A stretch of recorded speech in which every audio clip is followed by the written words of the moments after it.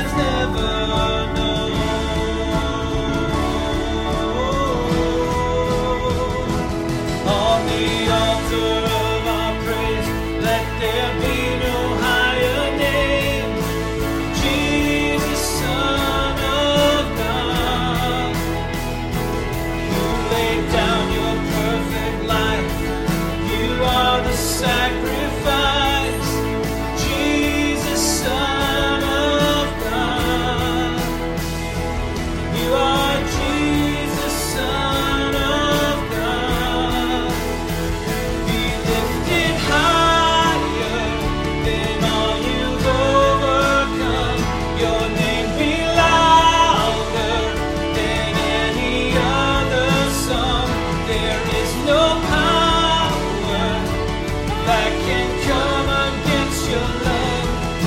The cross was enough. The cross was enough. The cross was enough. The cross was enough. Thank you, Jesus. On the altar of our praise, let there be no higher name. Jesus, Son of God. You laid down your perfect life. You are the sacrifice.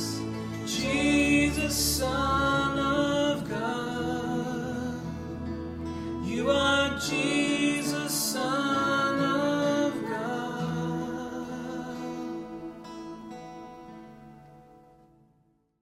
Praise the Lord.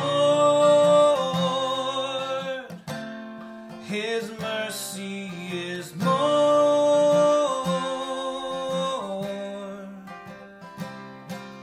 Stronger than darkness, new every morn. Our sins, they are many. His mercy is more.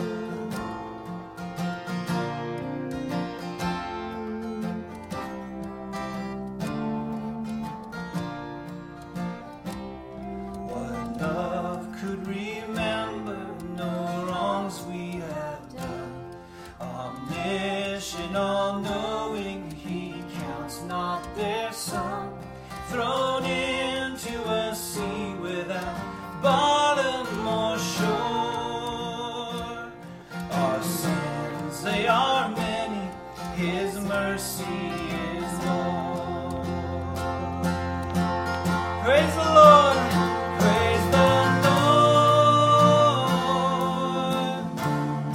His mercy is more.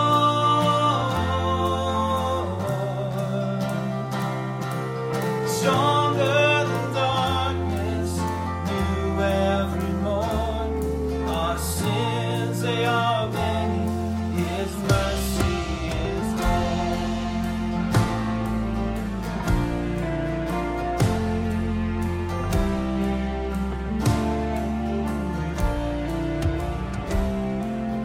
Patience would wait as we constantly walk. What Father so tender is calling us home. He welcomes the weakest, the vilest, the poor. Our sins, they are many. His mercy is more. Praise the Lord. His mercy is more. Stronger than darkness, new every morn.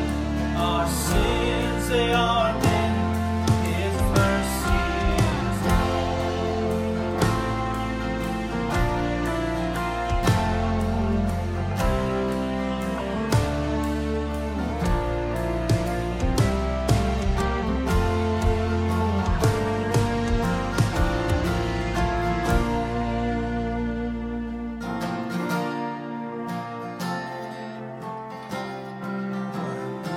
riches of kindness He lavished on us. His blood was the payment, His life was the cost. We stood neath the debt we could never afford.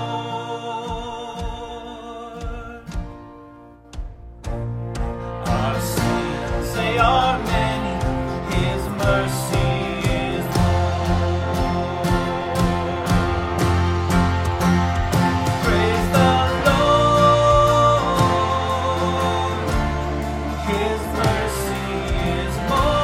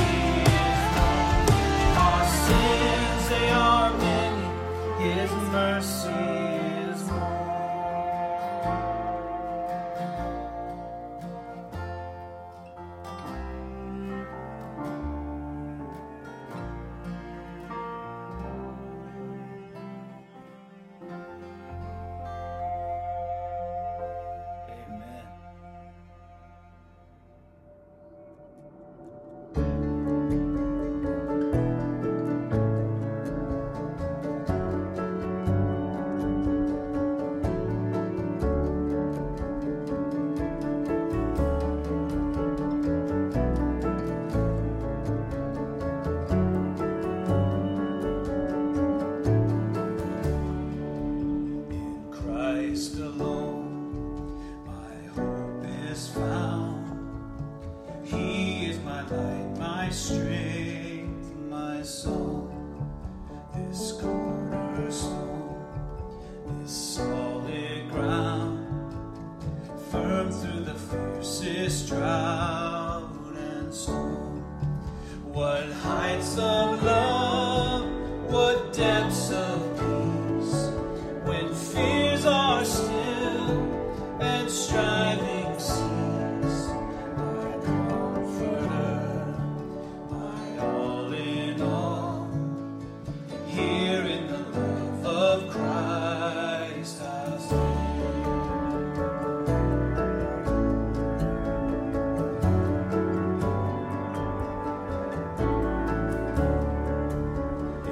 Christ alone, who took on flesh, fullness of God in helpless babe, this gift of love and righteousness, scorned by the ones he came to save, till on that cross as Jesus died, the wrath of God was satisfied.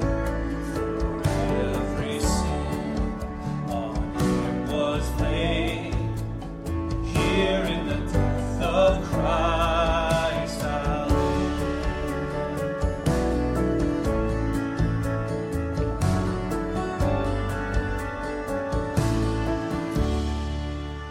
There in the ground his body lay, light of the world by darkness slain, then bursting forth in glorious day, up from the grave he rose again, and as he stands in victory, sin's curse had lost its grip on me. For I am his, and he is mine, bought with the precious blood of Christ.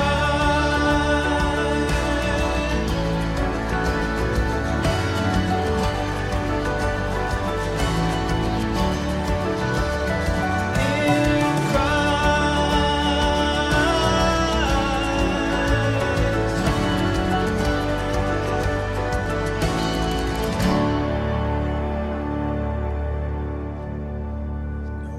No guilt in life, no fear in death.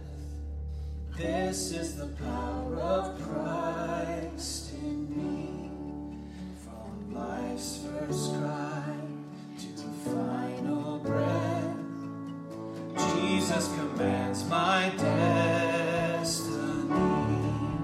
No power of hell, no scheme of man can ever pluck me from his hand, till he returns or calls me home. Here in the power of Christ I'll stand.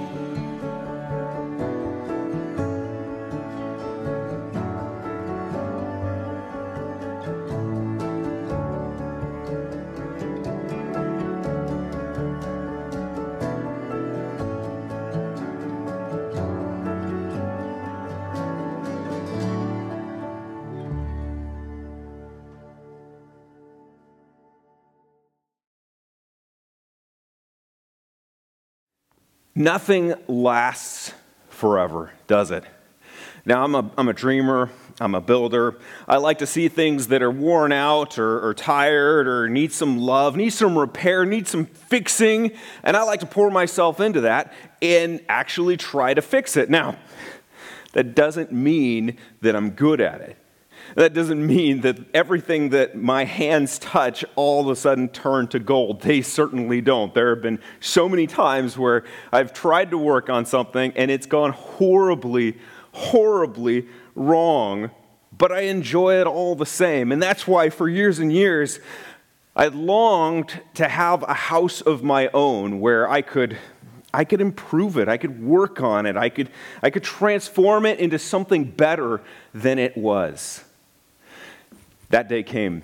That day came late last year, and I was so excited that first day when we moved in, had the truck pull up, and all the boxes are coming out.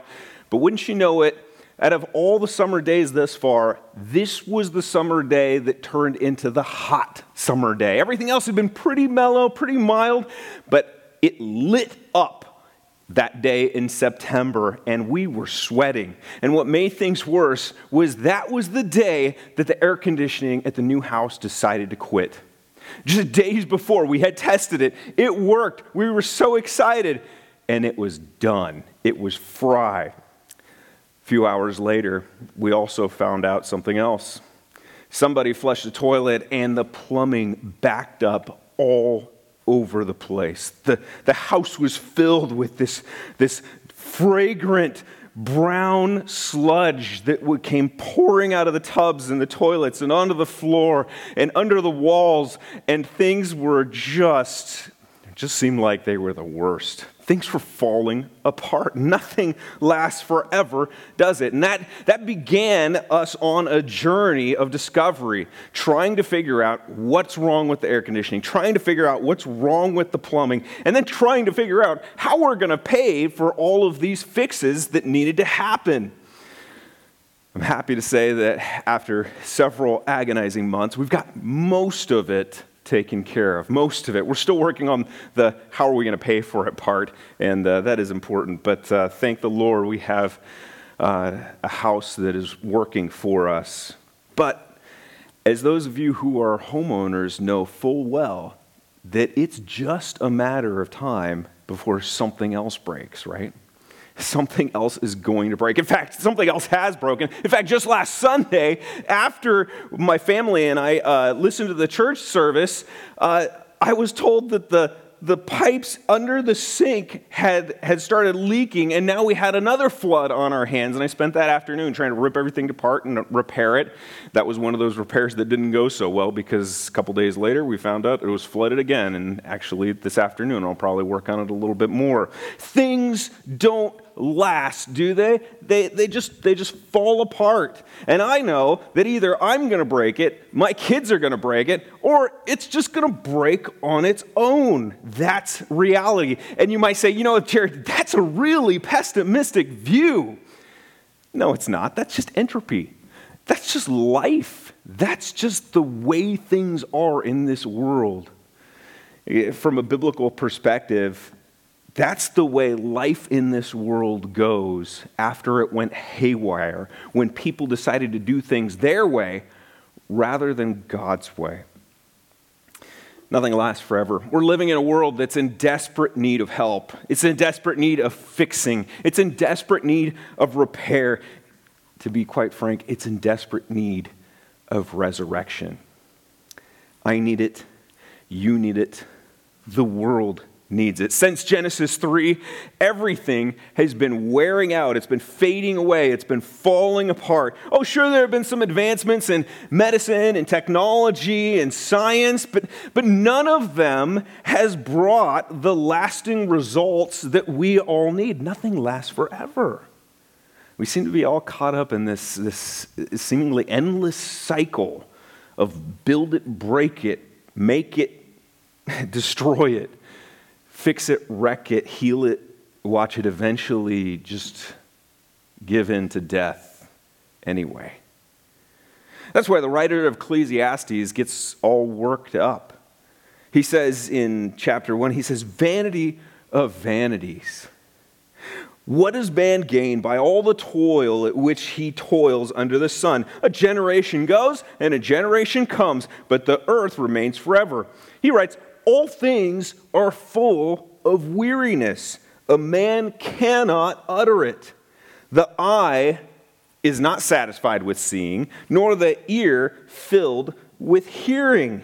And you know what he's saying? He's saying that all the work and all the struggle, well, that's just part of an endless cycle here.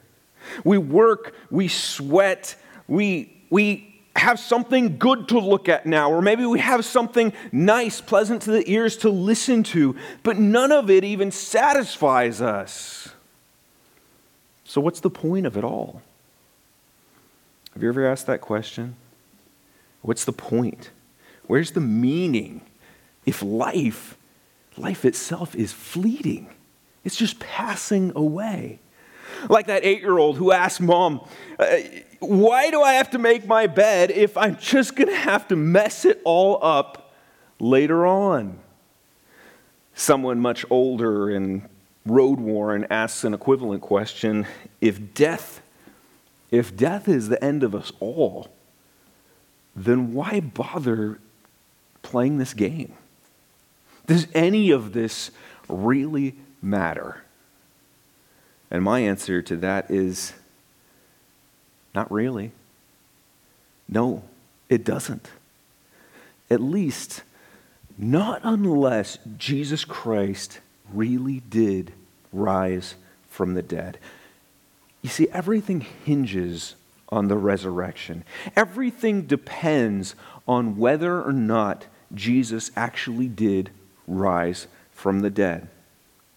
The Bible explains that pain, that suffering, that disintegration, slowing down, petering out, rust and decay, and even death that's common to us all, they all started right at the beginning. The Bible wastes no time in telling us how human beings who were made in God's image and made to exist in a perfect paradise, they traded it all for the chance that they might be able to get more out of life apart from their Creator. Get more out of life if only they called the shots. They made the decisions. They decided what was best for them. And from that point in the Bible, we see very, very quickly that everything takes a downward turn. It goes out of whack. It goes out of whack when they chose rebellion over obedience. And not only were they a people now destined to live in a world of selfishness, of viruses, of natural disasters, of war, but they were actually guilty of something. They were guilty of treason. As the Bible puts it, they had become objects of God's wrath. The sentence for rebellion against an all-good, all-perfect, all-powerful, sovereign, infinite God, that's eternal separation from Him. And if you're going to be separated from Him, well, you're going to be separated from everything that is good. Now, someone might say, how on earth can you call a God good that demands obedience from finite creatures, which He Himself is responsible for crafting, and then punishes them when they fail to perform the way He wants them to? Where's the patience in that? Where's the understanding in that? Where's the love that you would expect from an all-powerful, all-good God? And to that I'd ask, well, how can you call God perfectly just if He didn't hold His creatures accountable? If He let things go? You see, I might overlook when one of my daughters throws her food on the floor again, after I had told her time after time after time, do not throw your food on the floor. And when I do that, when I overlook that, well, I'm displaying grace to her, right? Maybe I'm displaying self-control. I'm controlling my anger and not really lashing out at her. But at the same time, I'm failing at something. I'm failing to exercise justice. And even more than that, I'm actually teaching my daughter something. I'm teaching her that it doesn't really matter if she listens to or obeys her dad. And if I'm teaching her that, well, then I may be teaching her that it really doesn't matter to respect or listen to or regard authority at all. So I may be winning at one thing, but I'm failing at another. But you know what? God isn't like me. He's perfect. And in his perfection, he must be true to every aspect of his character. And so if he's perfectly loving, he has to be true to that. If he's perfectly just, he has to be true to that as well. So for the sake of love and patience, for the sake of putting on display his great love, he can't do that at the same time, and at the same time abandon his holiness. He can't abandon his justice or his perfection. What's incredible is that his declaration of judgment on humanity at the very beginning, at the same time he does that, we see his merciful provision for deliverance. See, God he's incredible. He's able to show that perfect love and that perfect justice at that same time. The Bible tells us that God, in his great love for us, had a plan to set all things right. And this wasn't an afterthought. This was something that was planned before the foundation of the world, we read in Ephesians. He hinted at it to Adam and Eve. He promised it would come to Abraham, and that it would come through Abraham's descendants. And he made it a reality in Jesus. In Jesus. The fix was a simple one, and yet it was one that was completely impossible for human beings to accomplish on their own. For humanity to be made right, to be rescued from the justice that God needed to carry out, to be forgiven their crimes, to be brought back into proper relationship with their Creator, to be restored to that paradise lost. Their debt had to be paid. Justice had to be carried out. And God made it clear that there's only one way for sin to be paid for, and that's through the shedding of blood. Hebrews 9:22 says, without the shedding of blood, there is no forgiveness of sins. Justice needed to be carried out. But the great news of hope is that even though justice needed to be carried out, God was going to demonstrate his great love and provide a rescue for humanity. And that rescue came when he sent Jesus Christ to pay our debt on our behalf so that we might be delivered from eternal punishment and might experience eternal life. In one amazing act, he simultaneously demonstrates his perfect justice and his perfect love. And you know, that's why the cross of Christ is so precious to Christians. Though it's a gruesome symbol of death, it's become this all-important intersection where God's love allows them to cross over from death to life. Their defiance is brought to justice. At the same time, their lives are shown mercy. But here's the thing. The plan, the hope, the forgiveness, the new life, the restored relationship with God, that all falls apart if the resurrection did not occur. And Jesus rising from the dead, if that's a fantasy, if it's just something that his followers invented to save face, to save themselves from embarrassment, then none of this matters. I read something recently about the Italian order of Cistercian monks. I wanted to make sure I got that name right. This is a group of Catholic monks who are devoted to silence. They don't speak. No one talks. The only time phrases are uttered from their mouths is when they sing hymns together, or maybe when they confess sins to each other. But other than that, nothing. They're silent. There's only one exception, and that's the abbot. That's the head of that abbey. He's allowed to speak. And on one occasion, this particular abbot was interviewed by a television reporter, and he was asked this question: what if you were to realize at the end of your life that atheism is true, that there is no God, tell me, what if that were true? And the abbot responded by simply saying this: holiness, silence, and sacrifice, those are beautiful in and of themselves, even without the promise of reward. He said, I still have used my life well.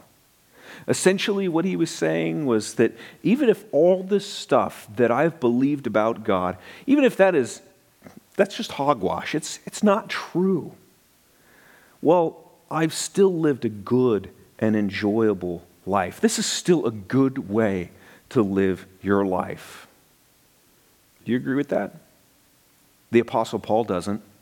In fact, he categorically disagrees. He writes this in 1 Corinthians 15. He writes, and if Christ has not been raised, then our preaching is in vain, and your faith is in vain. He says it's worthless.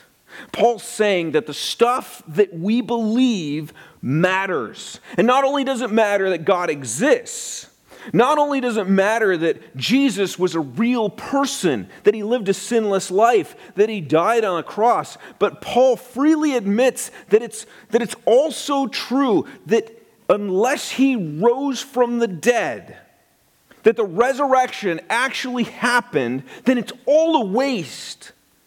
Any faith, any religious devotion, any effort to live a good, moral life, it's all a waste. Sorry, Mr. Abbott. I'm glad you're satisfied with your life, but I think you could have lived a little bit of a fuller life doing some other things. If none of this is true, then don't waste your life on those things. If the resurrection of Christ is a fantasy, think about this. If it's a fantasy, Jesus is still dead. He's still dead. And if he's still dead, then he certainly wasn't God. See, God's eternal. He cannot die. He has no beginning. He has no end. So Jesus clearly would not fit the description of God if he's still in the grave. And if he's not God, well then, he was a liar. He was a liar. He's not the way, the truth, and the life. He's not God in the flesh. What does he have to offer? He lied to everyone. Not the Savior of the world. And if he was a liar, then you're a fool to look to him for forgiveness. If he's still dead, then for all we know, he's just like any other human being, any other Joe Schmo on the street, and has no authority to forgive your sins, no more than anyone else has. Not only have your sins not been forgiven, but you can kiss the thought of any enjoyable afterlife goodbye. Forget about it. If Jesus is still dead, you have no reason to think that he's coming back for you, that he's preparing a place for you. You have no hope of paradise, no future, no purpose, no rewards, no righting of wrongs in the world. Have you been wronged in your life? Well, so what? Good luck. You're probably not going to get justice, no ultimate justice, because there's no Jesus who's alive who's going to bring that justice. In fact, if God exists and Jesus didn't rise from the dead, your biggest problem isn't the injustices that you face by all the others around you. Your biggest problem is God himself. Because if you aren't right with God in the end, you're in trouble. If Jesus didn't rise from the dead, there's no one interceding for you. There's no one speaking on your behalf. You have no reason to believe that Jesus is pleading your case before God the Father, saying, yeah, I know her sins are many, but you know what? I paid for those sins.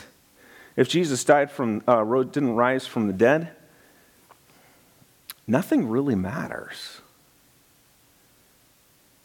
Like the old Peanuts cartoon where Lucy reads a book to Linus. She's not really reading it, I don't think, but she says, a man was born, he lived, and he died. The end.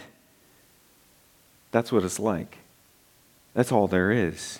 There's nothing more. That's all any of us have, is just this one life that we're living. And in the end, we're all going to return to dust. We all just return back to the place from which we came. And if that's the case, if nothing really matters, nihilism is true, then you might as well do everything you can to enjoy what little life you have left. Because once it's over, it's over. Forget about this code of silence, somehow, having higher morals than the rest of anyone, living up there in some monastery. Forget about that. Forget about any moral restrictions for that matter. Why don't you just party like there's no tomorrow? You might as well figure out what you enjoy the most and then pursue that thing. Get as much of it as you possibly can. Is it sex? Is it money? Is it power? Is it control? Is it an adrenaline rush? Is it entertainment? Is it physical fitness? Is it that feeling you get when you've created something or you've accomplished something? Go pursue that. Just do that. Just know this. Just know this. Apart from the personal enjoyment you're getting out of it in that moment, none of it matters. You won't even be conscious of it after you're gone. No lasting legacy for you to enjoy. You won't enjoy anything. You're gone. It's over.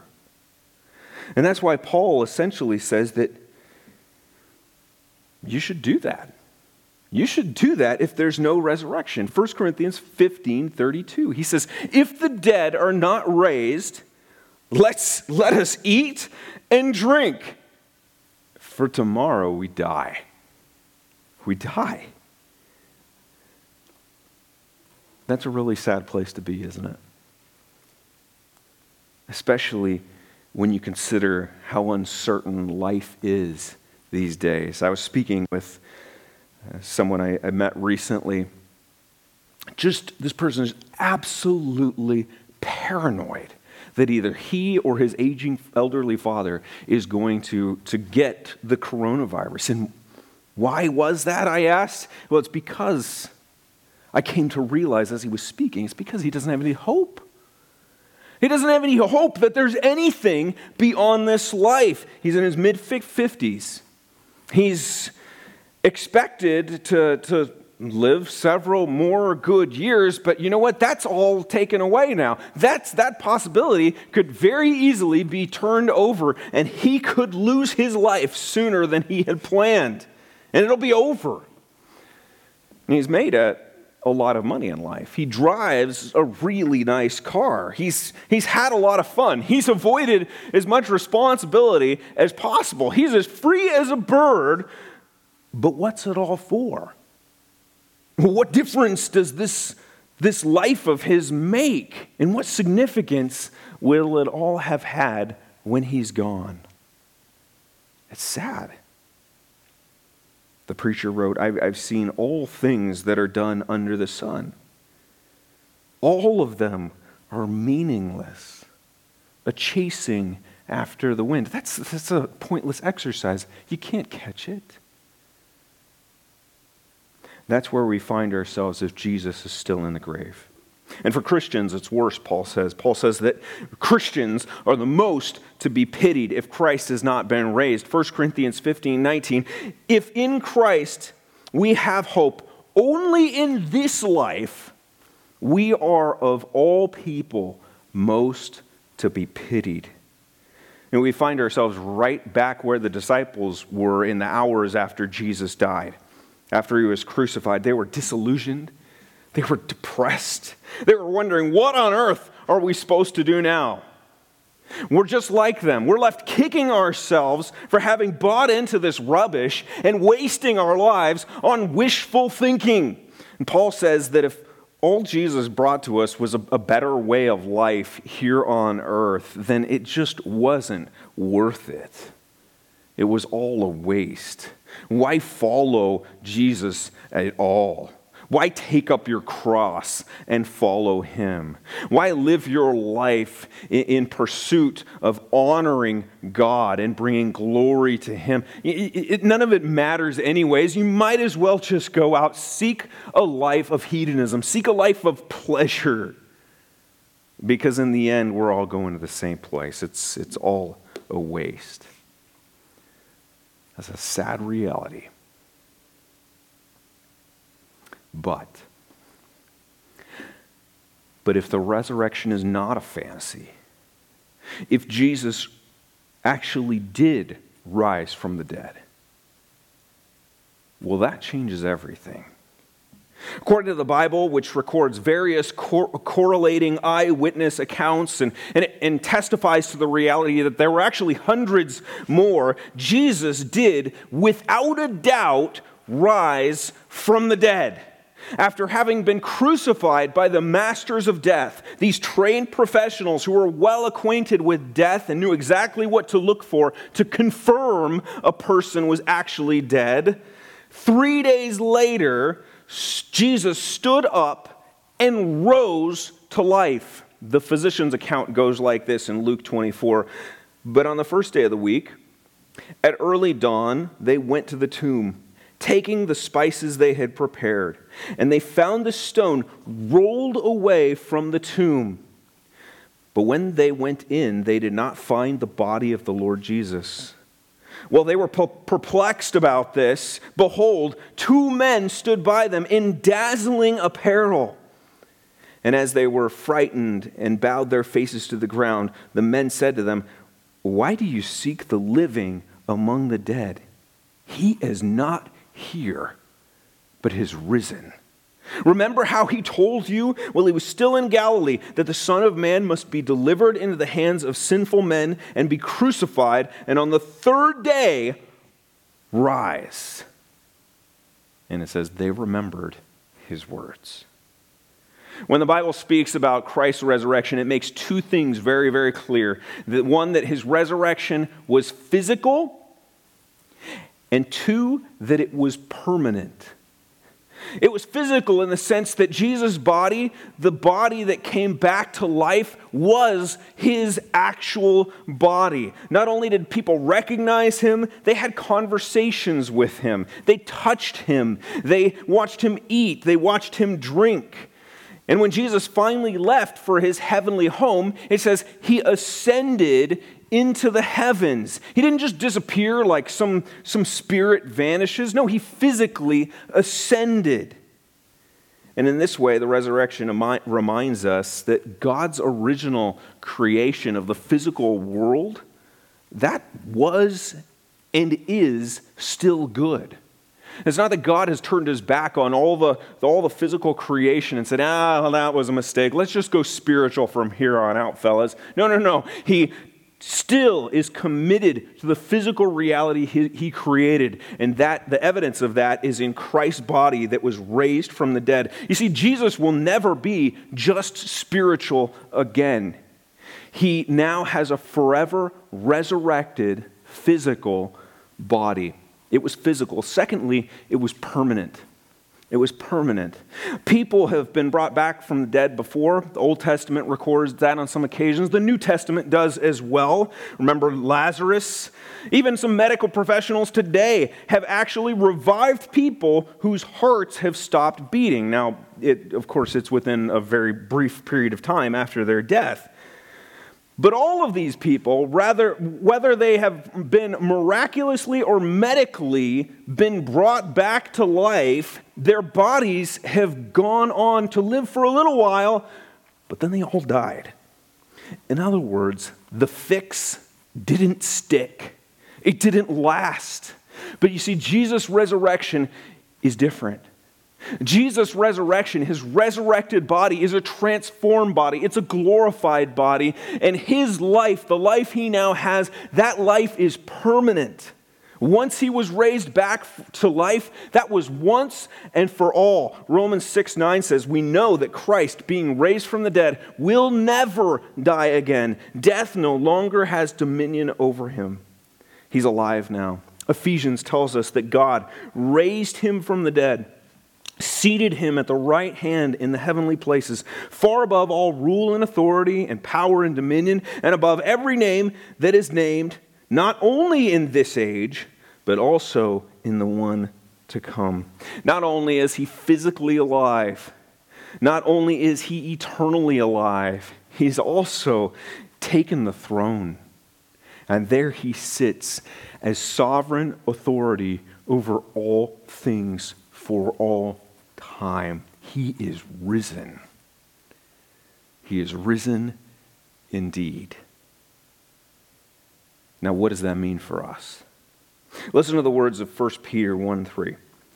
Blessed be the God and Father of our Lord Jesus Christ. According to his great mercy, he's called us to be born again to a living hope through the resurrection of Jesus Christ from the dead, to an inheritance that is imperishable, undefiled, and unfading, kept in heaven for you. So when we read this, we clearly see Peter bursts out in praise to God for what God has done through Christ. And all of that hinges on the resurrection. Did you catch it? It was through the resurrection of Jesus Christ from the dead. So what does Christ's resurrection accomplish for us? I want to just briefly mention 3 different things, and these things are awesome. First, Christ's resurrection causes us to be born again to a living hope. The Bible tells us we were dead in our trespasses and sins. We were without hope, without God in the world. And not only were we wandering through life without purpose or any sort of significance, whether we knew it or not, we were at odds with our Creator. We've already talked about that. Our best hope, it was just to enjoy as much of this life as we possibly could, because death was coming to us all, and with it was going to come this eternal separation from God, from all that is good for all eternity.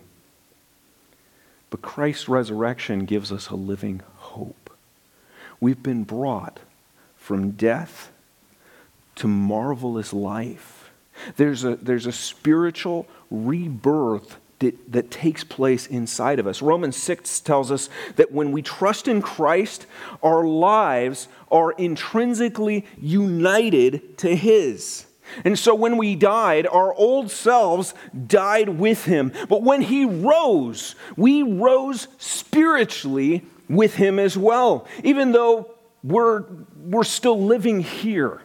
And for the time being, these wearing out bodies are what we've got. Even though that's the case, we've been spiritually born again, and our real life is secured with Christ in His resurrection. Romans 8:10 tells us, if Christ is in you, although the body is dead because of sin, the Spirit is life because of righteousness. If the Spirit of Him who raised Jesus from the dead dwells in you, He who raised Christ Jesus from the dead will also give life to your mortal bodies through His Spirit who dwells in you. Colossians 3. If then you've been raised with Christ, seek the things that are above, where Christ is seated at the right hand of God. Set your minds on the things that are above, not on things that are on earth, for you have died, and your life is hidden with Christ in God. Is your trust in Christ? If so, then you've been born again to a living hope. This earth is not your home, and you've been spiritually raised with Christ. So what do? You set your minds not on things that are all around us here. You set your minds on things above. It's so easy to get focused on the here and now, isn't it? To live as if this life is all that there is. To get bogged down and caught up in all the monotony and the meaninglessness. To fall prey to fear and discouragement, even panic. Remember that because Christ has been raised and your trust is in Him, you've been born again to a living hope. That's the first. The second is this. Christ's resurrection ensures your justification. Christ died on the cross for our sins. He took our sins, our guilt upon himself. Our guilt was placed on his shoulders. But it was when he was raised that our justification was secure. Now, what is justification? Justification is simply this. It's the declaration that your guilt, that my guilt, has been completely removed. It's a legal term which just means that the sentence has been served. The condemnation no longer exists. Romans 8:1. There is therefore now no condemnation for those who are in Christ Jesus. That's because Jesus rose from the dead. And when he did, it shouted loud and clear that what he set out to do, that was accomplished. Romans 4:25 says, Jesus was delivered up for our trespasses and raised for our justification. You see, he died for our sins. But it was his resurrection that sealed the deal and proved that the debt we owed for our rebellion, that had been paid. Think about it. If Jesus said that he was going to die on the cross for our sins, and then he remained dead, as long as he remained dead, that sentence still had to be paid. He was in the process of paying it as he was dead. As long as he stayed dead, we'd have to assume that our sins were still being paid for. That sentence was still being carried out on him. But you know what? Jesus didn't stay dead. When God raised him back to life, we knew without a doubt that the work he set out to accomplish, it was finished. His resurrection shouts to all creation that the sins of those who are in Christ, those have been completely paid. The work is finished. Our sins have been paid in full. Nothing more is needed. There is now, therefore, no condemnation for those who are in Christ Jesus, because he was condemned on our behalf. And if he no longer needs to endure that punishment that we deserved for it, then no longer do we. That's good news. This is one of the incredible realities of the resurrection. How does that make you feel? What difference does that make in your perspective on life? Peter wrote, "In this you rejoice, though now for a little while, if necessary, you have been grieved by various trials." The fact that we've been born again to a living hope, that our debt's been paid and our living Savior is proof of that, that should fill us with an invincible joy that cannot be destroyed, even by the hardships that we experience in life. Even in the midst of these challenging circumstances that we find ourselves in right now. Maybe you're struggling with finances. Maybe you've lost your job. Maybe you're struggling with your health, or you're struggling with the uncertainty of it all, or the chaos of trying to work from home and take care of your kids at the same time, or even just the loneliness that you're experiencing of not being able to meet together with the ones that you care about. In the midst of all of that, let the resurrection of Jesus restore in you the joy of your salvation. Christ's resurrection, it causes us to be born again to a living hope and ensures our justification. Finally, let me just share this. Christ's resurrection guarantees your future in paradise. Your future in paradise. Jesus told his disciples in John 14, "Let not your hearts be troubled. Believe in God. Believe also in me. In my Father's house there are many rooms. If it were not so, would I have told you that I go to prepare a place for you? And if I go to prepare a place for you, I will come again and take you to myself, that where I am, you may be also."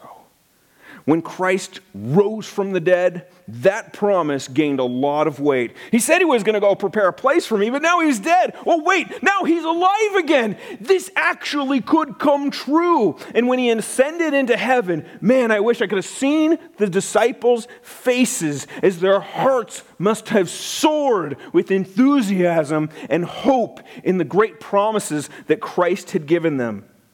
We already read what Peter said, that through the resurrection, there is an inheritance stored up for us.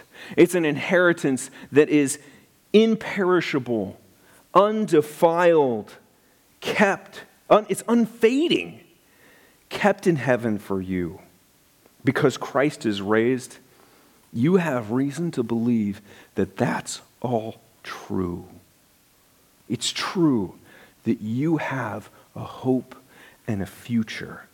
That this life is not all there is. In fact, this life is just a shadow. It's just a shadow of the real one that awaits you there. And that life will never be taken away. It'll never be cut short by plague or by heart disease or by cancer. It will never be upset by quarantine orders. It will never be disturbed by a lack of finances or job losses. It'll never be darkened by the sorrow of suffering or loved ones lost. And it will never be hindered by aging, failing bodies. 1 Corinthians 15:21 says, "For as by a man came death, by a man has come also the resurrection of the dead. For as in Adam all die, so also in Christ shall all be made alive, but each in his own order. Christ is the first fruits, then at his coming, those who belong to Christ." Do you know what that means? That means that because Christ is now raised and his body has been transformed into this glorious, perfect body, then those who trust in him, they can also be sure that their bodies will also be transformed as well. It says that Christ is the first fruits. What happened to his body, well, that's the evidence of what's going to happen to the rest of all of us who trust in him. Like a farmer takes the first pick of his crop and uses it to determine how the rest of the crop is going to turn out. Jesus is that first pick of the crop. The evidence that what happened to him, the transformation that took place, the new life that was given to his body, that's coming for you as well. Isn't that good news? Paul tells us in Philippians 3:20, "But our citizenship is in heaven, and from it we await a Savior, the Lord Jesus Christ, who will transform our lowly body to be like his glorious body by the power that enables him even to subject all things to himself." Imagine what that's going to be like. Imagine bodies that have never been weathered by a world of sin, that show no wear and tear, that haven't been worn out by age, that don't store up unnecessary weight, that have never known nor never will know sickness, pain, suffering, disfigurement, that never need checkups, that never need those uncomfortable examinations, teeth that never need braces, that never decay, that never fall out, brains that never get cloudy, eyes that never need glasses, legs that never need crutches. This is the life that Christ's resurrection promises. He was raised physically, he was raised permanently, and so will you and I if your trust is in him. Are you ready for that life? I know I am. Because Christ has been raised, those who trust in him, they've been born again to a living hope. Their justification is sure, and their future in paradise is guaranteed. Because Christ has been raised to life, we have been given life. We've been given a living hope. If you don't know that life yet, that living hope, if you don't know if Christ's death and resurrection, that's been applied to your life, you can know that today. simply turn your eyes to Christ and say, Lord, I need you.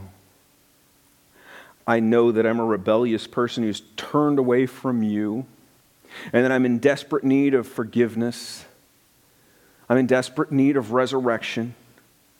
Thank you for paying for my sin on the cross. Thank you for proving that they were paid in full when you rose from the dead. Thank you for the new life that you have secured for me. Wash me clean. Make me yours. I want to let loose the life I once knew and find real life in you. And if you have been raised with Christ, then I want to encourage you to think about something as well. I want to encourage you to live this life in light of that life. The life that He has been given you, that He has given and put inside of you right now, and the life that you have to come. Let's let go of our hopes and dreams of building kingdoms that are just going to crumble like sand, and let's live in all-out pursuit of that living hope that Christ's resurrection has secured. Let's endure without being discouraged by plagues that ravage our world or by the darkness that we see growing all around us. Let's rejoice in the glorious reality that Christ has paid our debt. He's paid it in full. The resurrection secures our justification. Let's bask in that light of our wonderful new relationship that we now have with our Creator. And let's leave all the junk behind, right? All the junk of our old rebellious lives. Let's leave that behind and let's start living in preparation for eternity. And as we do, let's sing. Let's sing the song of Peter. Blessed be the God and Father of our Lord Jesus Christ, according to His great mercy. He's caused us to be born again to a living hope through the resurrection of Jesus Christ from the dead. He is risen. He is risen indeed. Thank God. May that fill your hearts with joy. May it fill your hearts with hope. May it fill you with confident, joyful, exciting expectation for the life that is coming. Let's pray. Lord, we love you. You have been so good to us. We certainly don't deserve it. We deserve to be condemned. We deserve to experience your full justice on our lives. And yet, Lord, you displayed your great love. Your great love and your great justice simultaneously when you sent Jesus Christ to bear our sin on His shoulders as He went to the cross. Thank you for that, Lord. And thank you that His mission was accomplished. We have proof of that. He rose from the dead, and He is alive and well and sits on the throne in authority over all things today. And because of that, Lord, we have this incredible hope, this incredible confidence that our future is secure, that Christ is coming back, that He actually has done a work inside of us, a transforming work, and He has work that is yet to be done. We will be transformed and we will be like Him. And not only will we be like Him, we'll be with Him in paradise forever. Lord, we thank you. We love you. May those truths bring strength to us. May they fortify us as we walk through these very difficult times in the history of our world. Though things fall apart, though we walk through a valley of the shadow of death, we fear no evil because we know you are with us, and we know that our Savior is risen, and we know where we're going. We love you. We pray these things in the mighty name of Jesus. Amen.